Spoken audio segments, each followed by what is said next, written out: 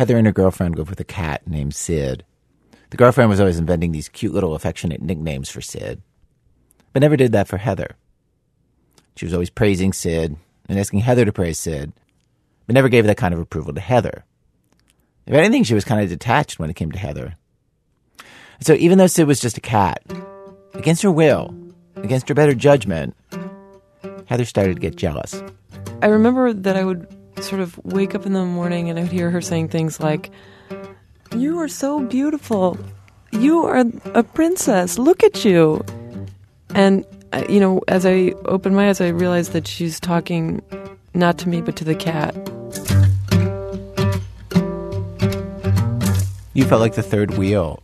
Mm-hmm. I know if there had been another woman, I would have compared myself to her physically, sort of, what does she look like? What kinds of things does my girlfriend attracted to that I could aspire to? What personality traits? Is she funny? But there was just, I didn't know what it was about Sid. I mean, I could see that she was, attractive as a cat, and I could see that she had this nonchalance that was beautiful. She didn't seem to care really that she was loved. So those were things that I did think about, really cultivating even. But you thought about cultivating a nonchalance, and that I was this concerned about it shows you that it would have been a fake. But I thought about cultivating that.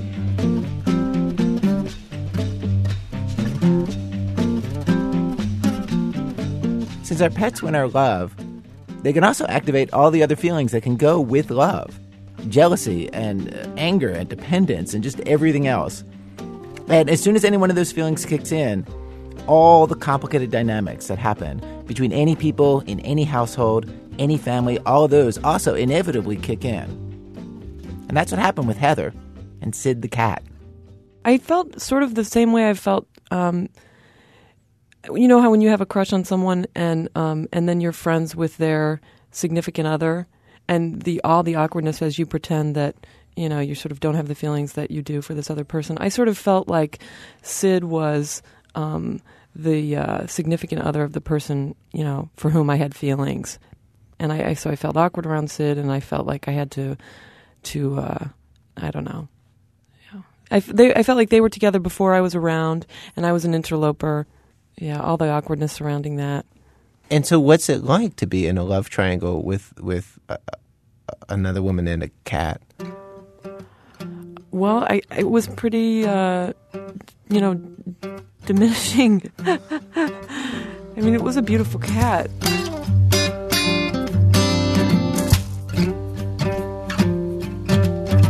From WBEZ Chicago, it's This American Life. I'm Ira Glass. Today on our program, In Dog We Trust, stories of dogs and cats and other pets, and how they get caught up in our family dynamics as non-speaking members of our households. Our program today in 3 acts. Act 1, The Youth in Asia, in which writer David Sedaris describes how a Great Dane, and not a very smart one, was able to completely replace him and his sisters when they grew up and moved out of their parents' house. Act 2, Polly wants so much more than a cracker. 3 small children who love their mom, but do not love their mom's pet bird. Act 3, Resurrection. What it means in a family when a pet armadillo dies, and what it means when it doesn't die. Stay with us.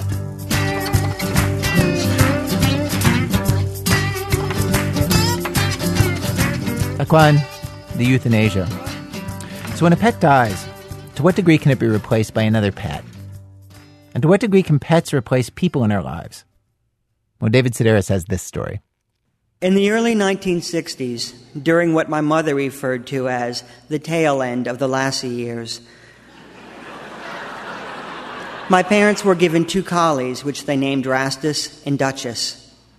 We were living then in New York State, out in the country, and the dogs were free to race through the forest. They napped in meadows and stood knee-deep in frigid streams, co-stars in their own private dog food commercial. Late one January evening, while lying on a blanket in the garage, Duchess gave birth to a litter of slick, potato-sized puppies. When it looked as though one of them had died, our mother placed the creature in a casserole dish and popped it into the oven, like the witch in Hansel and Gretel. "Oh, keep your shirts on," she said. "It's only set on 150. I'm not baking anyone. This is just to keep it warm." The heat revived the sick puppy and left us believing that our mother was capable of resurrecting the dead. Faced with the responsibilities of fatherhood, Rastus took off. The puppies were given away and we moved south where the heat and humidity worked against the best interests of a collie. Duchess's once beautiful coat now hung in ragged patches. When finally, full of worms, she collapsed in the ravine beside our house, we reevaluated our mother's healing powers. The entire animal kingdom was beyond her scope. She could only resurrect the cute dead. The oven trick was performed on half a dozen dazed and chubby hamsters, but failed to work on my first guinea pig, who died after eating 4 cigarettes and an entire pack of matches. "Don't take it too hard," my mother said, removing her oven mitts. "The world is full of guinea pigs. You can get another one tomorrow." Eulogies tended to be brief, our motto being, "There's always more where this one came from." A short time after Duchess died, our father came home with a German Shepherd puppy. For reasons that were never fully explained, the privilege of naming the dog went to a friend of my older sister's, a 14-year-old girl named Cindy. She was studying German at the time, and after carefully examining the puppy and weighing it with her hands, she announced that it would be called Mädchen, which apparently meant girl in what she referred to as Deutsch. When she was 6 months old, Mädchen was hit and killed by a car. Her food was still in the bowl when our father brought home an identical German Shepherd, the same Cindy christened as Mädchen 2. This tag team progression was disconcerting, especially for the new dog who was expected to possess both the knowledge and the personality of her predecessor. "Mädchen 1 would never have wet on the floor like that," my father would scold, and the dog would sigh, knowing she was the canine equivalent of a rebound. Mädchen 2 never accompanied us to the beach and rarely posed in any of the family photographs. Once her puppyhood was spent, we more or less lost interest. "We ought to get a dog," we'd sometimes say, completely forgetting that we already had one. During the era of the Mädchens, we had a succession of drowsy, secretive cats who seemed to share a unique bond with our mother. "It's because I opened their cans," she said, though we all knew it ran deeper than that. What they had in common were their claws. That and a deep-seated need to destroy my father's golf bags. The first cat passed into a disagreeable old age and died hissing at the kitten who had prematurely arrived to replace her. When at the age of 9, the second cat was diagnosed with feline leukemia, my mother was devastated. "I'm going to have Sadie put to sleep," she said. "It's for her own good, and I don't want to hear a word about it from any of you. This is hard enough as it is." The cat was put down, and then came the anonymous postcards and phone calls orchestrated by my sisters and I. The cards announced a miraculous new cure for feline leukemia.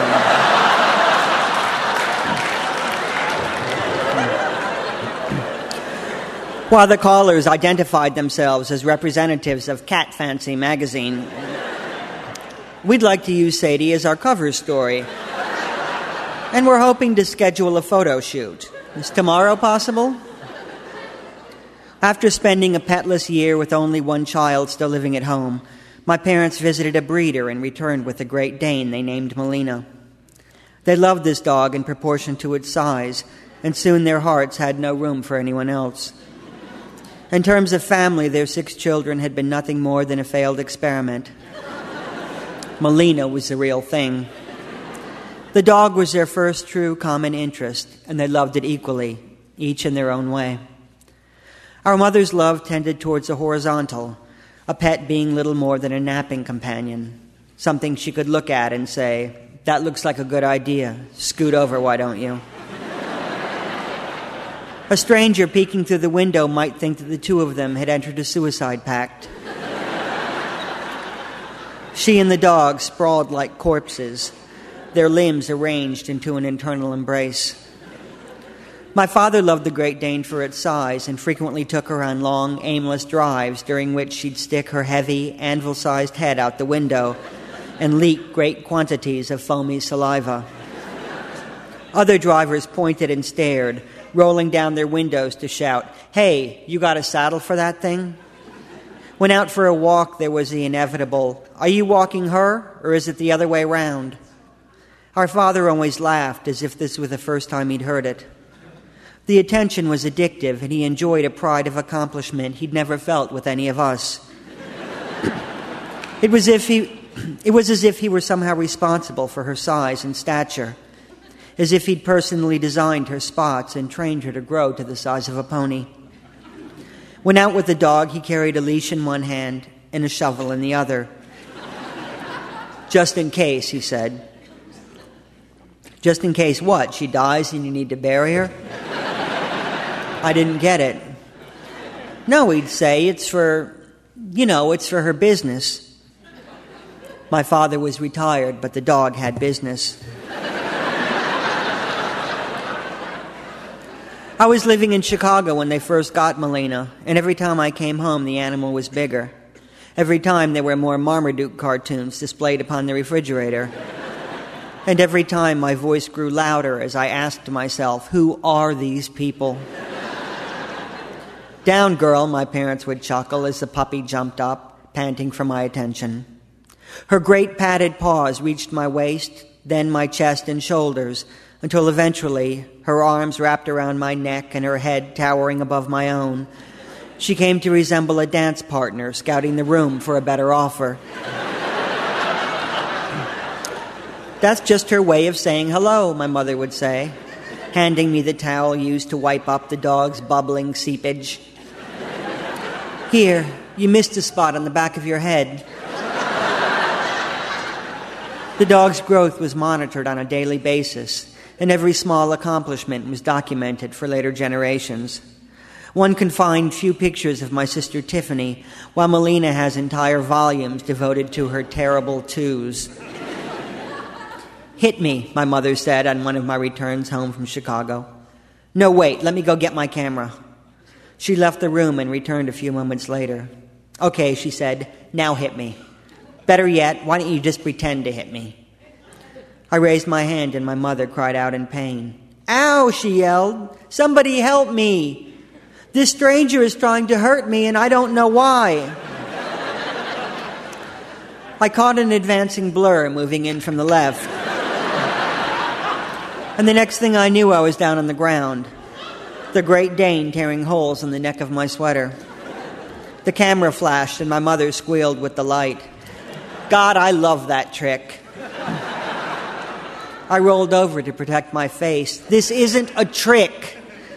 My mother snapped another picture. "Oh, don't be so critical. It's close enough." With us grown and out of the house, my sisters and I foolishly expected our parents' lives to stand still.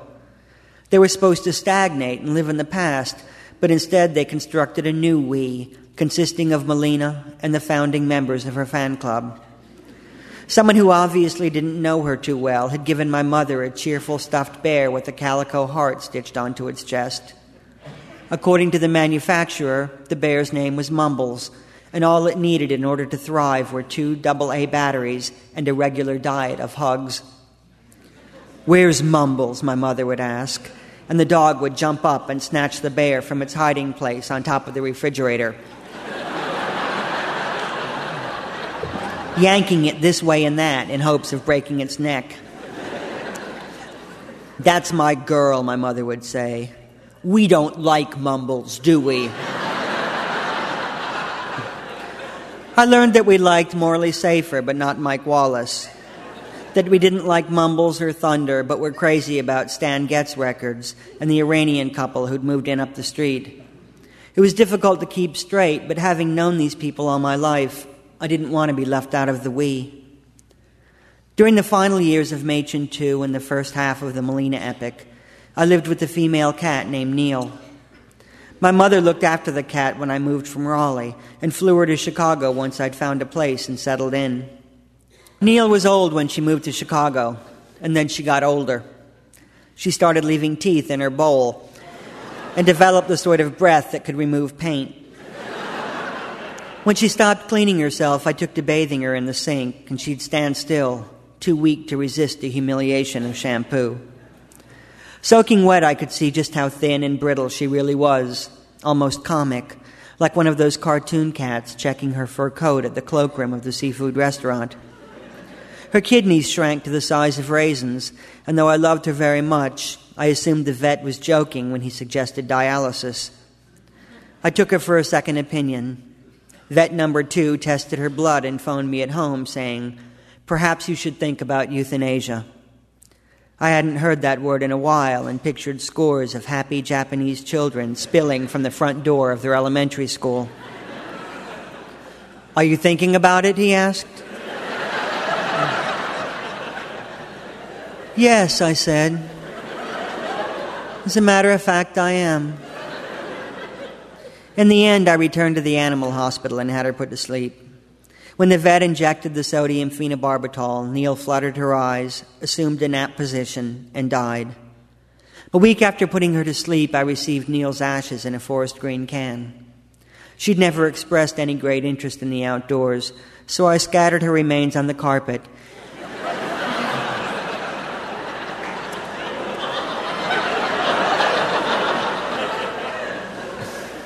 and then vacuumed her back up. The cat's death struck me as the end of an era. It was, of course, the end of her era. But with the death of a pet, there's always that urge to crowd the parentheses and string black crepe over an entire 10 or 20-year period.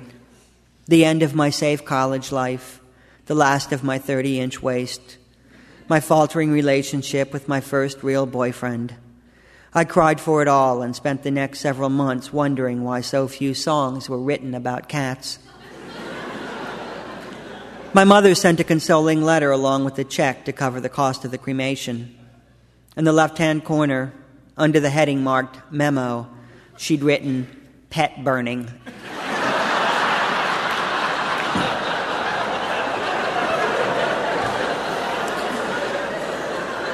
I had it coming.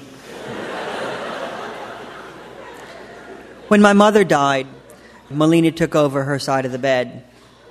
Due to their size, Great Danes generally don't live very long. My father massaged her arthritic legs, carried her up the stairs, and lifted her into bed.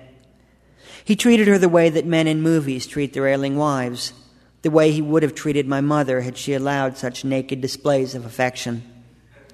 Melina's parentheses contained the final 10 years of his married life. She'd attended my father's retirement, lived through my sister's wedding, and knew who everyone was talking about when they mentioned the M words, Mom, Mumbles, and Morley Safer. Regardless of her pain, my father could not bear to let her go. The euthanasia begged him to end her life. "Onegai desu," they said.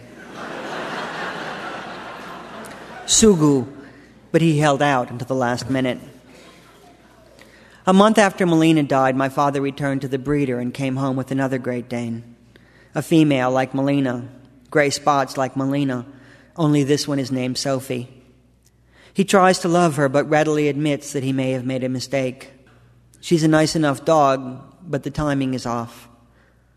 When walking the puppy through the neighborhood, my father feels not unlike the foolish widower stumbling behind his energetic young bride. Her stamina embarrasses him, as does her interest in younger men. The passing drivers slow to a stop and roll down their windows. "Hey," they yell, "are you walking her, or is it the other way round?" Their words remind him of happier times, of milder forces straining against the well-worn leash. He still gets the attention, but now, in response, he just lifts his shovel and groans. David Sedaris, the story of the euthanasia is in his book, Me Talk Pretty One Day. A version of the story also appeared in Esquire magazine. You can catch David on tour all over the country starting in April. Details at davidsedarisbooks.com/tour. A man's best friend is a dog. That's a very common fact. Everybody knows it's true. But tell me, mister, have you ever wondered if a dog has a best friend too? Well, I figured it out last night, and I did it all alone, and I think that I've got it right. So if you've got a dog of your own, I'm about to give you a bit of philosophy you ought to remember if you can. A dog's best friend is a man who appreciates a dog, who appreciates a man. That too, Polly wants so much more than a cracker. When Veronica tells this story, it's a story about love. When she was 17, she saw a bird in a pet store, a macaw, which is kind of a big parrot, brightly colored, with a 3-foot wingspan. And I fell in love with her immediately. And, I was still in high school. I had no money whatsoever. How expensive was she? The price tag on the cage said $1,400, which was an inordinate amount of money. So how long did it take you to pay off the bird? It took me about 5 years to pay her off, working part-time jobs, babysitting. And what did you love about her? What was the thing that drew you to her? I find it hard to say exactly why I was drawn to her. I thought she was the most beautiful thing I'd ever seen. It's hard to describe how it feels to love an animal, but as soon as I saw her face, I just thought she was the most beautiful thing, and I had to have her, and I wanted to see that face every day, and I wanted to care for her, and I didn't know anything about bringing up parrots or feeding them or caring for them. I just wanted to take her home like a treasure. Okay, fast forward 23 years. When we first broadcast this story, Veronica was 40 years old, married, with 2 twin boys, Kyle and Cameron, age 5, and another boy, Daniel, who was 8. One of the things she didn't know about parrots when she first saw her macaw is that they can live for 80 years. 80. So every morning she would take the bird, whose name is Gideon, out of her cage so she could freely wander the house. And get into things she shouldn't get into, like a baby. Climbing into laundry baskets and ripping up clothes and taking the kids' Pokemon cards and ripping them to shreds and pulling newspapers out of boxes. And so at breakfast, you've got 3 little kids there. The kids will interact with each other, and Gideon will scream as loud as she can over their heads. Now let's play a recording of Gideon for people at home.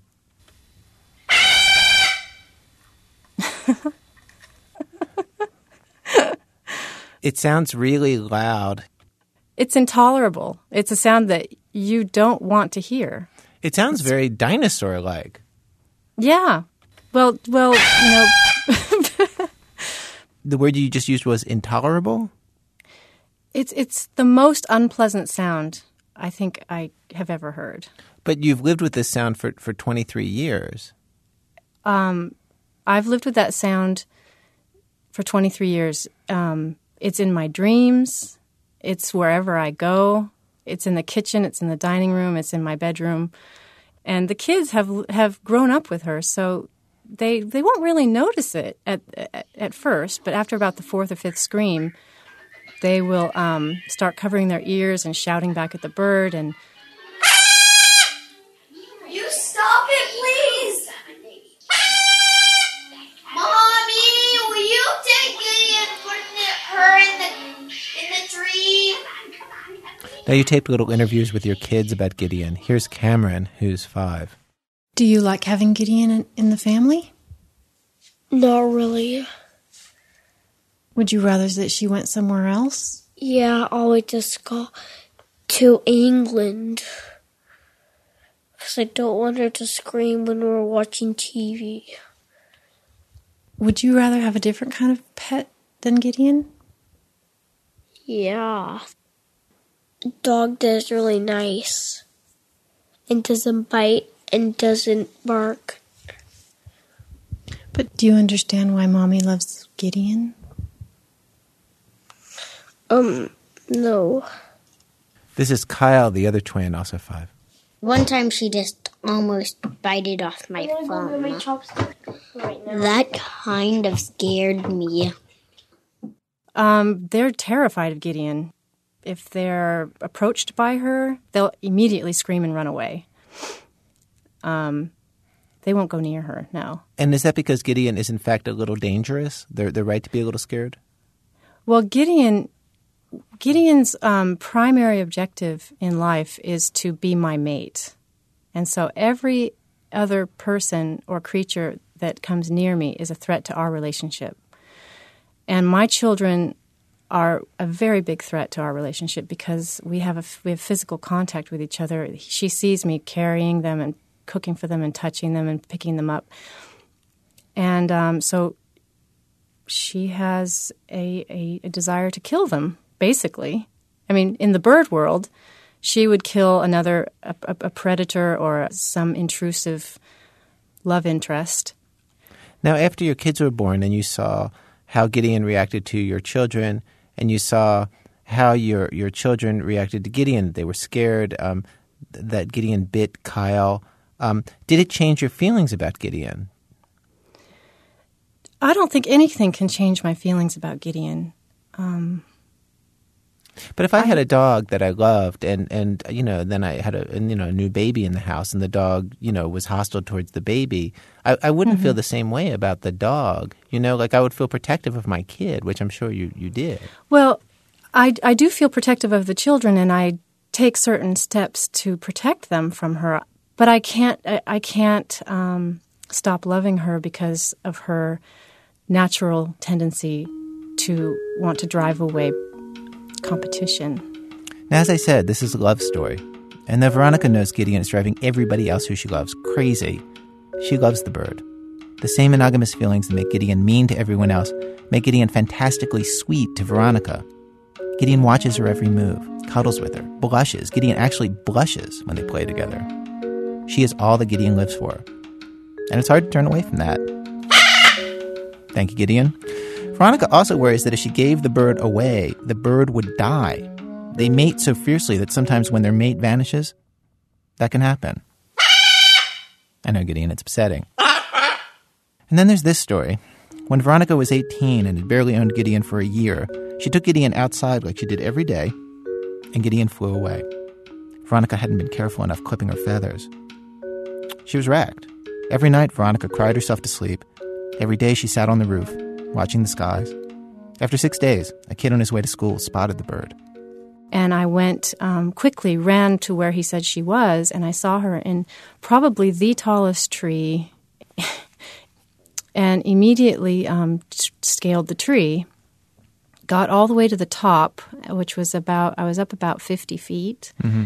She was on the end of the branch all the way out. And so I inched my way out, and about 3/4 of the way out, I was only a foot away from her, the branch snapped, and I fell straight down without hitting anything on the way and just fell 50 feet and landed on my feet on hard ground. And I suffered a multiple compression fracture of my spine, and I had a collapsed lung. I should have died, according to the orthopedic surgeon. Do you think the fact that you nearly died trying to save Gideon is one of the things that makes it impossible for you to give Gideon up? That's something I've thought about. Yeah, it's quite possible. I feel like it's brought us closer. It's not a pleasant thing that happened, but I feel like she would have died out there. You say that it brought us closer, but you're the only one who actually understands that you went out and you got injured trying to save Gideon. Gideon doesn't understand that. No, she doesn't understand that, but I know she understands something. She's very bonded to me. She became so close to me at one point that her hormones produced an egg, and that's something that happens only between couples. So I know she feels something. I don't really need to know much more than that. In the end, I think this is only partly a story about Veronica's love for Gideon. It's also a story about her family's love for her, that they'd put up with the bird. We all want to believe that the people who love us will at least accept the parts of us that are not so appealing. And in Veronica's case, the unappealing part just happens to have physical form and be a bird. Every day that her kids and her husband put up with that, they prove to her just how much they love her. I just don't know why you added to buy her. How much bucks was she? She costs a lot of money. But how much money? She cost like $1,400. Just for a parrot? Why would they do that? Why? The most remarkable thing, I think, about the phrase, I love you, is how rarely it's used literally to mean, I love you, that I have a feeling of love for you. It's used much more often, I think, to mean 100 other things. Tell me that you love me. Or, I need to get off the phone now. Or, things are fine between us, right? Or, yes, it's fine that we keep the parrot.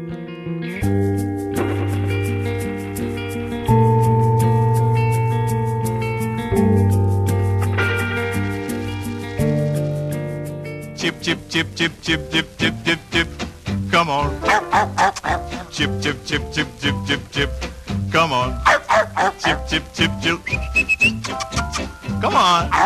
Serenade to a poodle. Coming up, one of the best-known stories from the Bible reenacted with an armadillo. Sort of. And what animal takes a licking and keeps on ticking? Answers in a minute when our program continues. This American Life. I'm Ira Glass. Each week in the program, of course, we choose some theme, bring you different kinds of stories on that theme. Today's program, In Dog We Trust, stories of pets and the ways they function as actual members of our families and affect family dynamics. We first broadcast this show years ago. We have arrived at Act 3 of our program, Act 3, Resurrection. So earlier in today's show, David Sedaris talked about animals that his mom could and could not bring back to life. This is another story about what it is that animals can take the place of in our lives and in our homes. It's a piece of fiction from writer Brady Udall. It was 3 days after our old man died that my brother Donald accomplished the most spectacular deed of his life. I wish I could have been there to see it. Donald taking the Greyhound down to Nogales all by himself, buying the baby armadillo for 800 pesos from a pie-faced Indian woman at the Santa Acuna market, tucking the little thing under his arm like a football, and running the length of the pedestrian border station past the heat-struck tourists in their sombreros and loud socks, and the guards with their sidearms and walkie-talkies, pushing through the last steel-toothed turnstile and sprinting like a madman into the heart of the Nogales slums. It was his proudest moment, though it did take him the rest of the day and half the night of wandering among the hookers and street corner punks to find a bus that would bring him back to Ajo, where we lived. There he was after I came home from hours of frantic searching, sitting stiff-backed on the couch, beaming. The little armadillo was rooting at the crotch of his pants, and Donald's pink sweating face had screwed itself up with such a grin of utter self-satisfaction. Donald ended up giving the armadillo to me. A present, he said, something to make me feel better. I thanked him, took the armadillo, which clawed at my t-shirt like a cat, and gave it a little squeeze. What else could I do?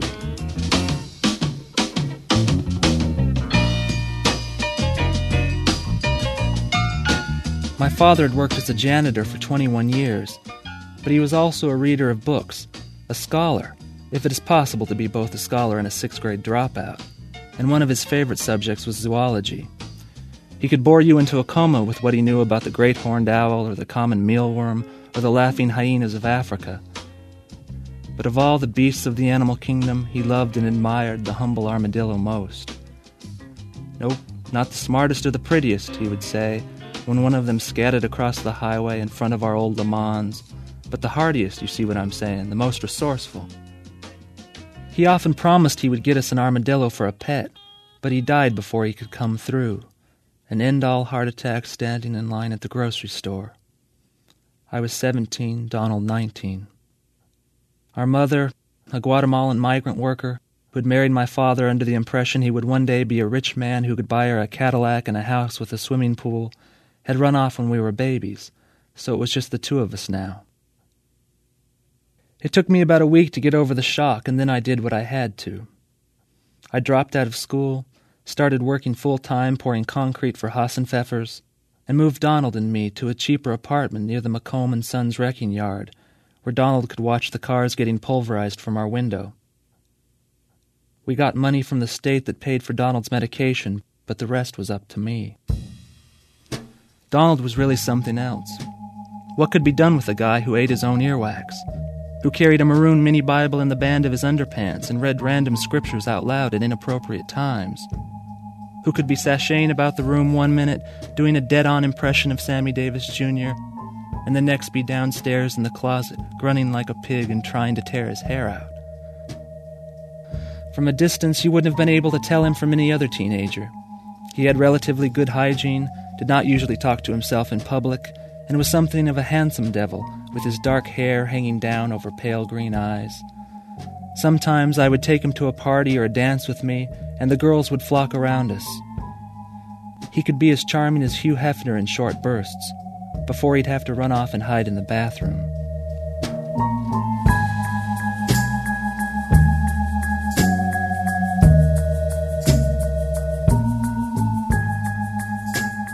I remember once when I was 9 or 10 and we were playing in the backyard. He kept pestering me, saying, "I am the Indian, you are the cowboy, okay?" I told him to shut his trap. I was busy building a cave for my army men. He wouldn't give up. "Me Indian, you cowboy, okie dokie?" Over and over. "Damn it, Donald, you freak," I hollered. "Do whatever you want, but just shut up for a second." "I'm not a freak," he said, sticking his chin out. "All right, then," I said. The next time I looked up, Donald was on top of the doghouse, with a bow and arrow set my father had bought for him at a garage sale. He had the arrow notched and pulled back to his ear, just like the Indians we saw on TV. I hadn't noticed before, but now I saw that he had taken off his shirt and tucked it in the elastic of his shorts so it looked like he was wearing a loincloth, and had used a little blood from the scab on his elbow to make fiendish red streaks across his face. He was doing it perfect, really, just like a TV Indian. I didn't believe he would really shoot me, so I just sat there like a jackass, my hands full of dirt. I didn't see him let go of the bowstring, but I certainly did hear the thop the arrow made when it hit me in the chest, dead center. More from the surprise than anything, I fell flat on my back. It was only a target arrow, but it pierced my sternum just enough to stand upright from my chest, waving around sluggishly like a reed in a river. I lay in the grass and stared up at the neon yellow fletching of the arrow. My hands were still full of dirt. Donald jumped down from the doghouse and stood over me. He was smiling an odd, satisfied smile, as if he was expecting to be congratulated on his marksmanship. He looked down at me for a long time before he gently put his hand around the shaft of the arrow without pulling it out. He said, "Right smack dab in the heart, white man."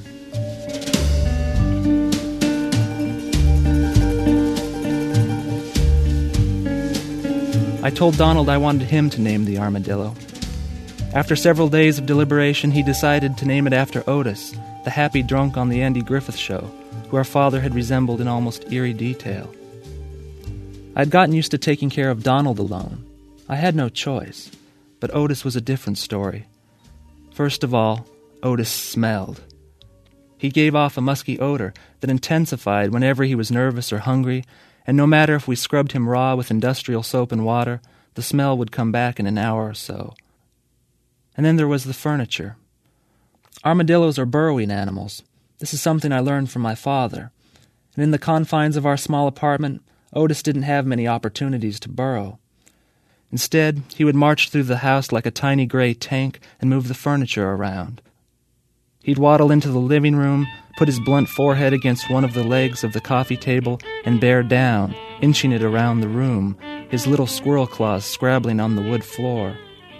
At least once a week, he would crawl between the mattress and box springs of my bed and take a dump. My father was right about armadillos. They are hardy, they are resourceful, and if Otis is typical, are as dumb as donkey crap. Sometimes in the course of his incessant apartment wandering, Otis would find himself trapped in a corner and would spend the rest of the evening attempting to claw his way out.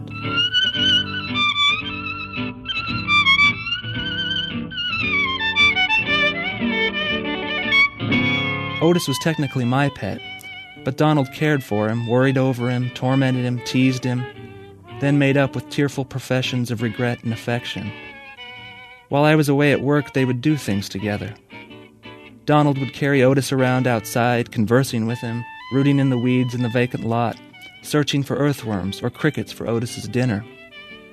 Sometimes, Donald would hide behind the recliner, and when Otis passed by, would jump out and shout in a high soprano wail, "Look out, Otis!"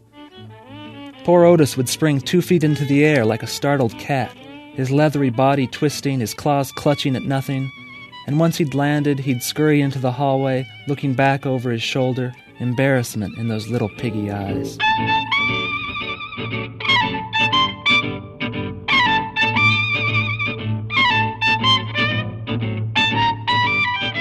This kind of living arrangement was no boost to my social life, I can tell you. If I ever wanted to bring a girl home, I figured I'd have some difficulty explaining why the apartment smelled like a bear's den, why the furniture was strewn around, and why my brother was naked and hiding behind the couch, waiting to scare the daylights out of an armadillo. It took 5 years before I found someone I loved enough to bring home. Allison was good about everything, told me I was a saint and a Christian to be taking care of Donald. She was so wonderful and beautiful and good-smelling I could barely stand it. Eventually I proposed to her, after which I went home to talk to Donald. It was springtime in the desert, the smell of cactus blossoms everywhere, and I was so full of love and desire I could barely see straight. Allison and I had decided that we would get an apartment nearby, that with my new promotion at Haas & Pfeffer's and Allison's job at the county courthouse, we could afford our own place, and with the help of the government support Donald. Donald would be all right as long as we checked on him daily, made sure he was taking his medication, and occasionally washed down the place with ammonia so the smell wouldn't bother the neighbors. I have to admit the thought of escaping from Donald and Otis in that cave of an apartment was almost as enticing as the thought of being together with Allison. At home, when I sat Donald down to explain things to him, I could barely get a word out. I stuttered and stammered, kept wiping my mouth. When I finally made things clear, Donald whipped out his mini Bible and frantically paged through it, but couldn't seem to come up with anything. The first time I had ever seen him at loss for a scripture. He yanked at his hair and ground his teeth together until they squeaked. Finally, without saying anything, he snatched up Otis, who had been napping under one of the couch cushions, and went into the laundry room, slamming the door behind him. I felt like kicking that door down and wringing his neck. Couldn't he at least try to be happy for me, to think of somebody other than himself for 1 minute? I wanted only to be with Allison, and I hated Donald for making it so difficult. Hated him for the years of responsibility and obligation and lost opportunities. Hated him in the way only a brother can hate a brother.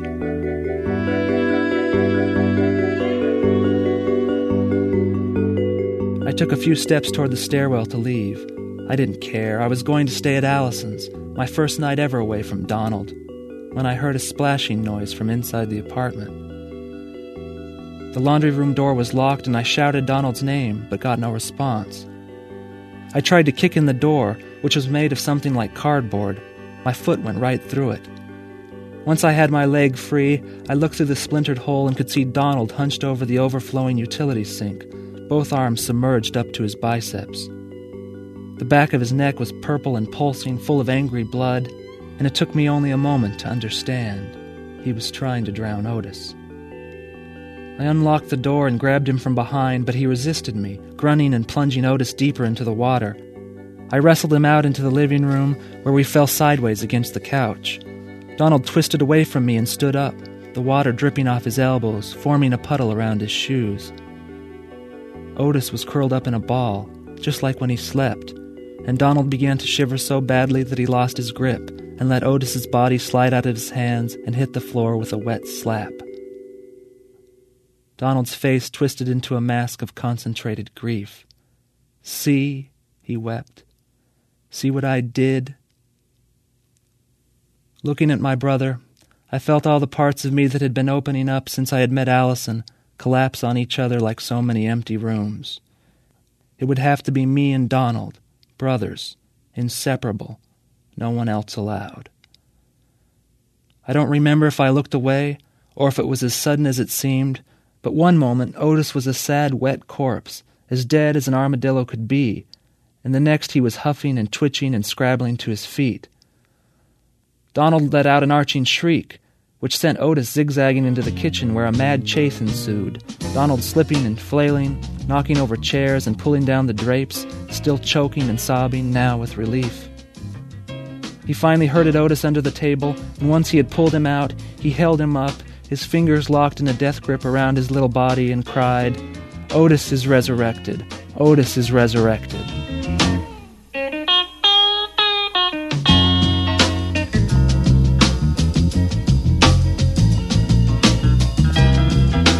A fair trade. Donald got his armadillo back, and I got to marry Allison. Never again did Donald show any sign of jealousy or resentment. He was the best man at our wedding, read a long section from Zephaniah at the reception, and even bought us a gift, a book called Hot Sex for Cold Fish. Things went well those first few years. We saved up enough to buy the concrete business from old Hassenpfeffer, who retired to ride his Harley around the continent, and Donald and Otis seemed to thrive together. We stopped in to visit as often as we could. Allison cooked dinner for them on Tuesdays and Thursdays, and we paid a house-cleaning service to scrub the apartment down every week, put the furniture back in place, and steamed the carpets. Donald had his first episode one night while I was in Phoenix at a heavy equipment auction. They found him digging up the lawn in front of the City First Bank, blabbering about how difficult it was to find high-grade earthworms on the south end of town. When the cops tried to approach him, he pelted them with dirt clods and threatened to eat a fistful of worms if they got any closer. He spent most of the night in the holding tank before Sheriff Brasky figured out who he was and gave me a call. A few months later, Donald climbed an old elm at the city park which branched out over a sidewalk. He managed to pee on a few passers-by before the groundskeeper knocked him off a branch with a well-thrown rake.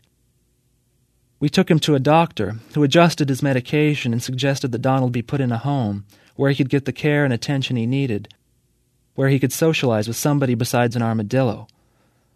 I brought up the subject with Donald, but he told me he would rather die than give up Otis and go live in a house with a bunch of half-wits and knuckleheads. The only other option we knew was taking in Donald and Otis ourselves. Allison was 8 months pregnant with our second baby. The business was really starting to take off. It just wasn't a good time, we told ourselves. We might be able to work something out in a few months when things had settled down. By the end of the summer, Donald was dead.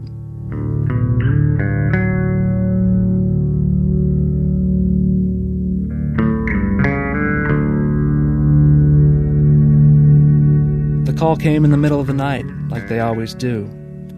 Sheriff Brasky told me that Donald had been hit by a car on 87 near the refinery. He had run through traffic completely naked, dodging cars and sprinting down the median, until an old couple in a minivan clipped him with their bumper, knocking him over a temporary steel divider and onto a concrete platform where he was partially impaled by a jutting piece of rebar. He bled to death before the ambulance arrived.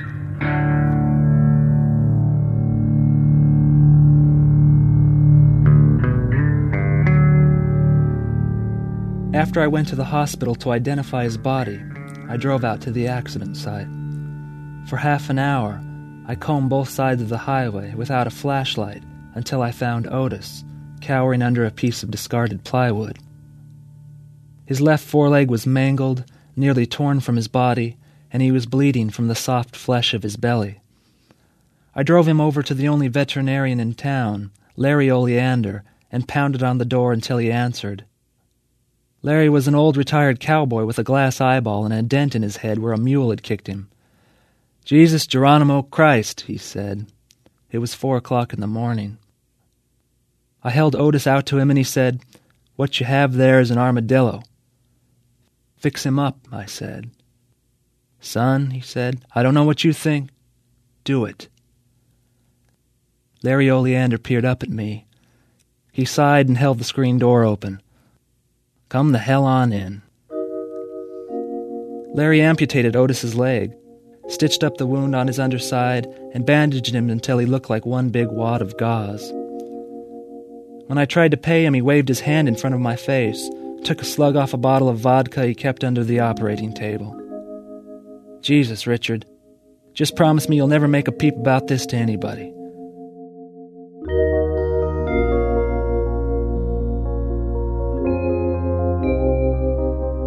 I took Otis home, and he has been part of our family ever since. Over the last few years, I have added on a wing to the house just for him. He has a room with a skylight and 2 bay windows, his own pillow bed to sleep under, and a bunch of old furniture to push around. As far as I am aware, he is the only 3-legged armadillo on Earth with his own personal wading pool.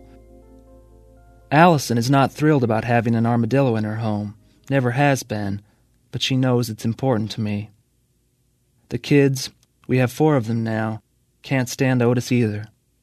They want another pet, some kind of happy, slobbering dog or an albino snake to impress their friends. Otis is not only real dumb, they argue, but also smells like doo-doo. They're not sure which is worse. I tell them they are correct. They'll get no disagreement from me, but Otis is our pet, and we're going to love him no matter what. I try not to let myself forget how blessed I am. My beautiful family, my dream house up in the hills, a successful business that pretty much runs without me. I am happy and satisfied most of the time, but every once in a while, maybe once or twice a year, something will come over me. A dark mood that I can't shake, usually at night when everyone is asleep and the house is quiet, and I'll get Otis out from under his pillow bed and take him upstairs. I run a bath, sitting on the lip of the tub, holding him close to my chest the way he likes it. Usually I just let him paddle around, but sometimes, when the tub is almost overflowing, I take him firmly in both hands and plunge him into the water. There's not a clock in the bathroom, so I count. 1 alligator, 2 alligator, 3 alligator. This is how I count off the seconds.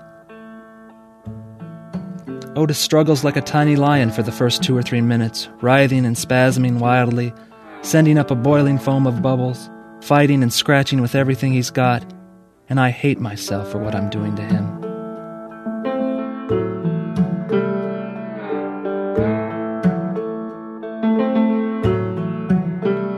Usually between the 4th and 5th minute is when he starts to lose his will, and his thrashing weakens as he gradually curls up in on himself like a flower dying and goes utterly still. This is always the hardest part for me. The urge to pull him out is almost unbearable, but I go 5 or 10 seconds longer than the last time. 1 alligator, 2 alligator, 3 alligator, 4 alligator, 5 alligator, until I can't stand it anymore. I lift him out, and he lies there in my hands, like a deflated soccer ball, and I'm sick with dread, knowing that this time I've taken it too far. I've killed him. I stare down at him and wait, hardly blinking, wait for that first twitch or jerk, for his nostrils to flare with life, and usually there's an almost imperceptible shudder from under his hard shell, a stirring, and his tail will begin to vibrate like a piano wire, and he slowly, hesitantly opens up and stretches himself, clawing the air and coughing like a newborn. Sitting on the edge of the bathtub with Otis wet and dripping in my arms, I'm always overcome with the same vision. Donald clutching a newly revived Otis, his face slick with tears, transformed from a man twisted inside out with grief to someone awestruck at the realization that our worst mistakes can be retrieved, that death can be traded in for life, that what has been destroyed can be made whole again. With a sudden surge, Otis struggles to get out of my lap. He is an armadillo, and there is exploring to do. I let him down and watch him slide around on the linoleum and try to push the toilet off its base, and I feel a small, bitter joy lodge in my heart. Otis is resurrected, I whisper. I carry him to his room and make sure he is comfortable under his pillow bed, and only then will I be able to walk peacefully through the dark, quiet halls of my home. kiss each of my children goodnight, and lie down next to my wife to sleep.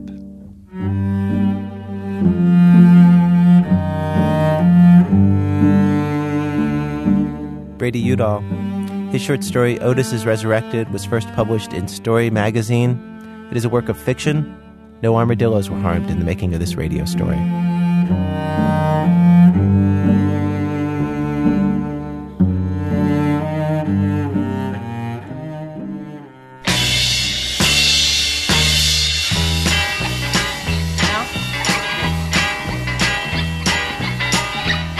You know my girl now.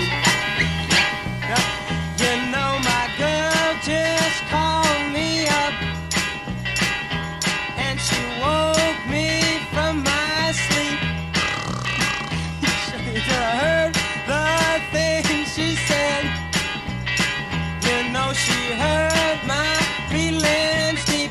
I'm gonna buy me a dog. A dog? Why? 'Cause I need a friend now. Babe, you need all the friends you can get, I'm telling you. I'm gonna buy me a dog.